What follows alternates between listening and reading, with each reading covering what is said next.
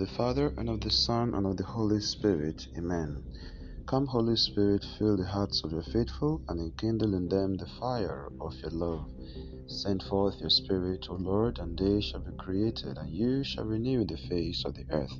Let us pray. O God, who by the light of the Holy Spirit did instruct the hearts of the faithful, grant that by the same Holy Spirit we may be truly wise and ever rejoice in His consolation, through Christ our Lord. Amen.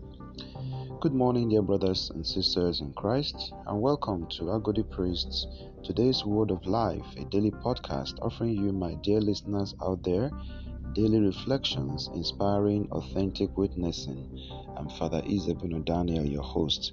Today, June 20th, 2023, in the 11th week in Ordinary Time, we're reflecting on Matthew's Gospel, chapter 5, verse 43 to 48, where Jesus teaches us to love without reserve, especially those who don't love us back in return.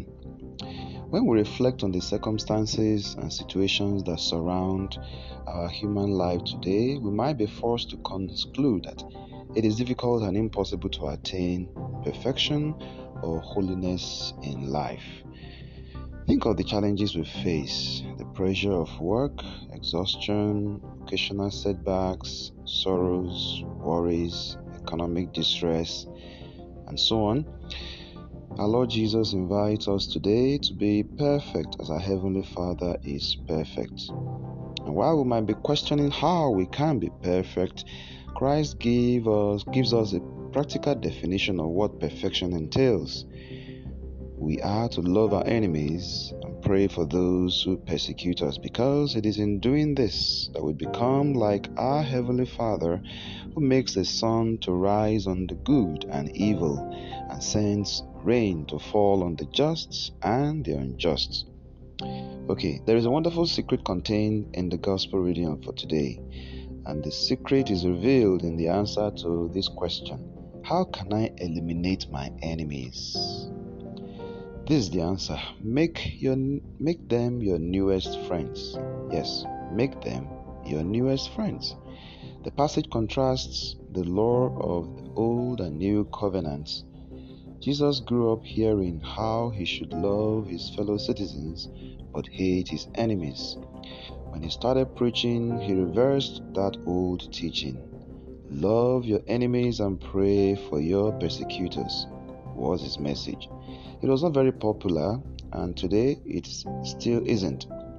The Lord continually challenges his own people and us all who hear him to break out of our narrow patterns of thinking and to expand our views into broader considerations. This new Christian code of morality has a wide range of consequences affecting everything from our national security to our personal possessions. A truly Christian nation and person will forgive past hurts, attacks made upon it or him or her by another hostile person or power. The victim person or country would even pray for the well-being of the nation or the person that had attacked you. Local enemies and persecutors would even be forgiven. The opposite reaction would be one of hatred and revenge. If everyone would cooperate, it would work. Enemies would be destroyed by becoming friends. Dear brothers and sisters in Christ, let us pray for the grace to make more friends out of enemies and enemy situation in our everyday life. We pray for this grace through Christ our Lord. Amen. May God bless your day, in the name of the Father, and of the Son, and of the Holy Spirit. Amen.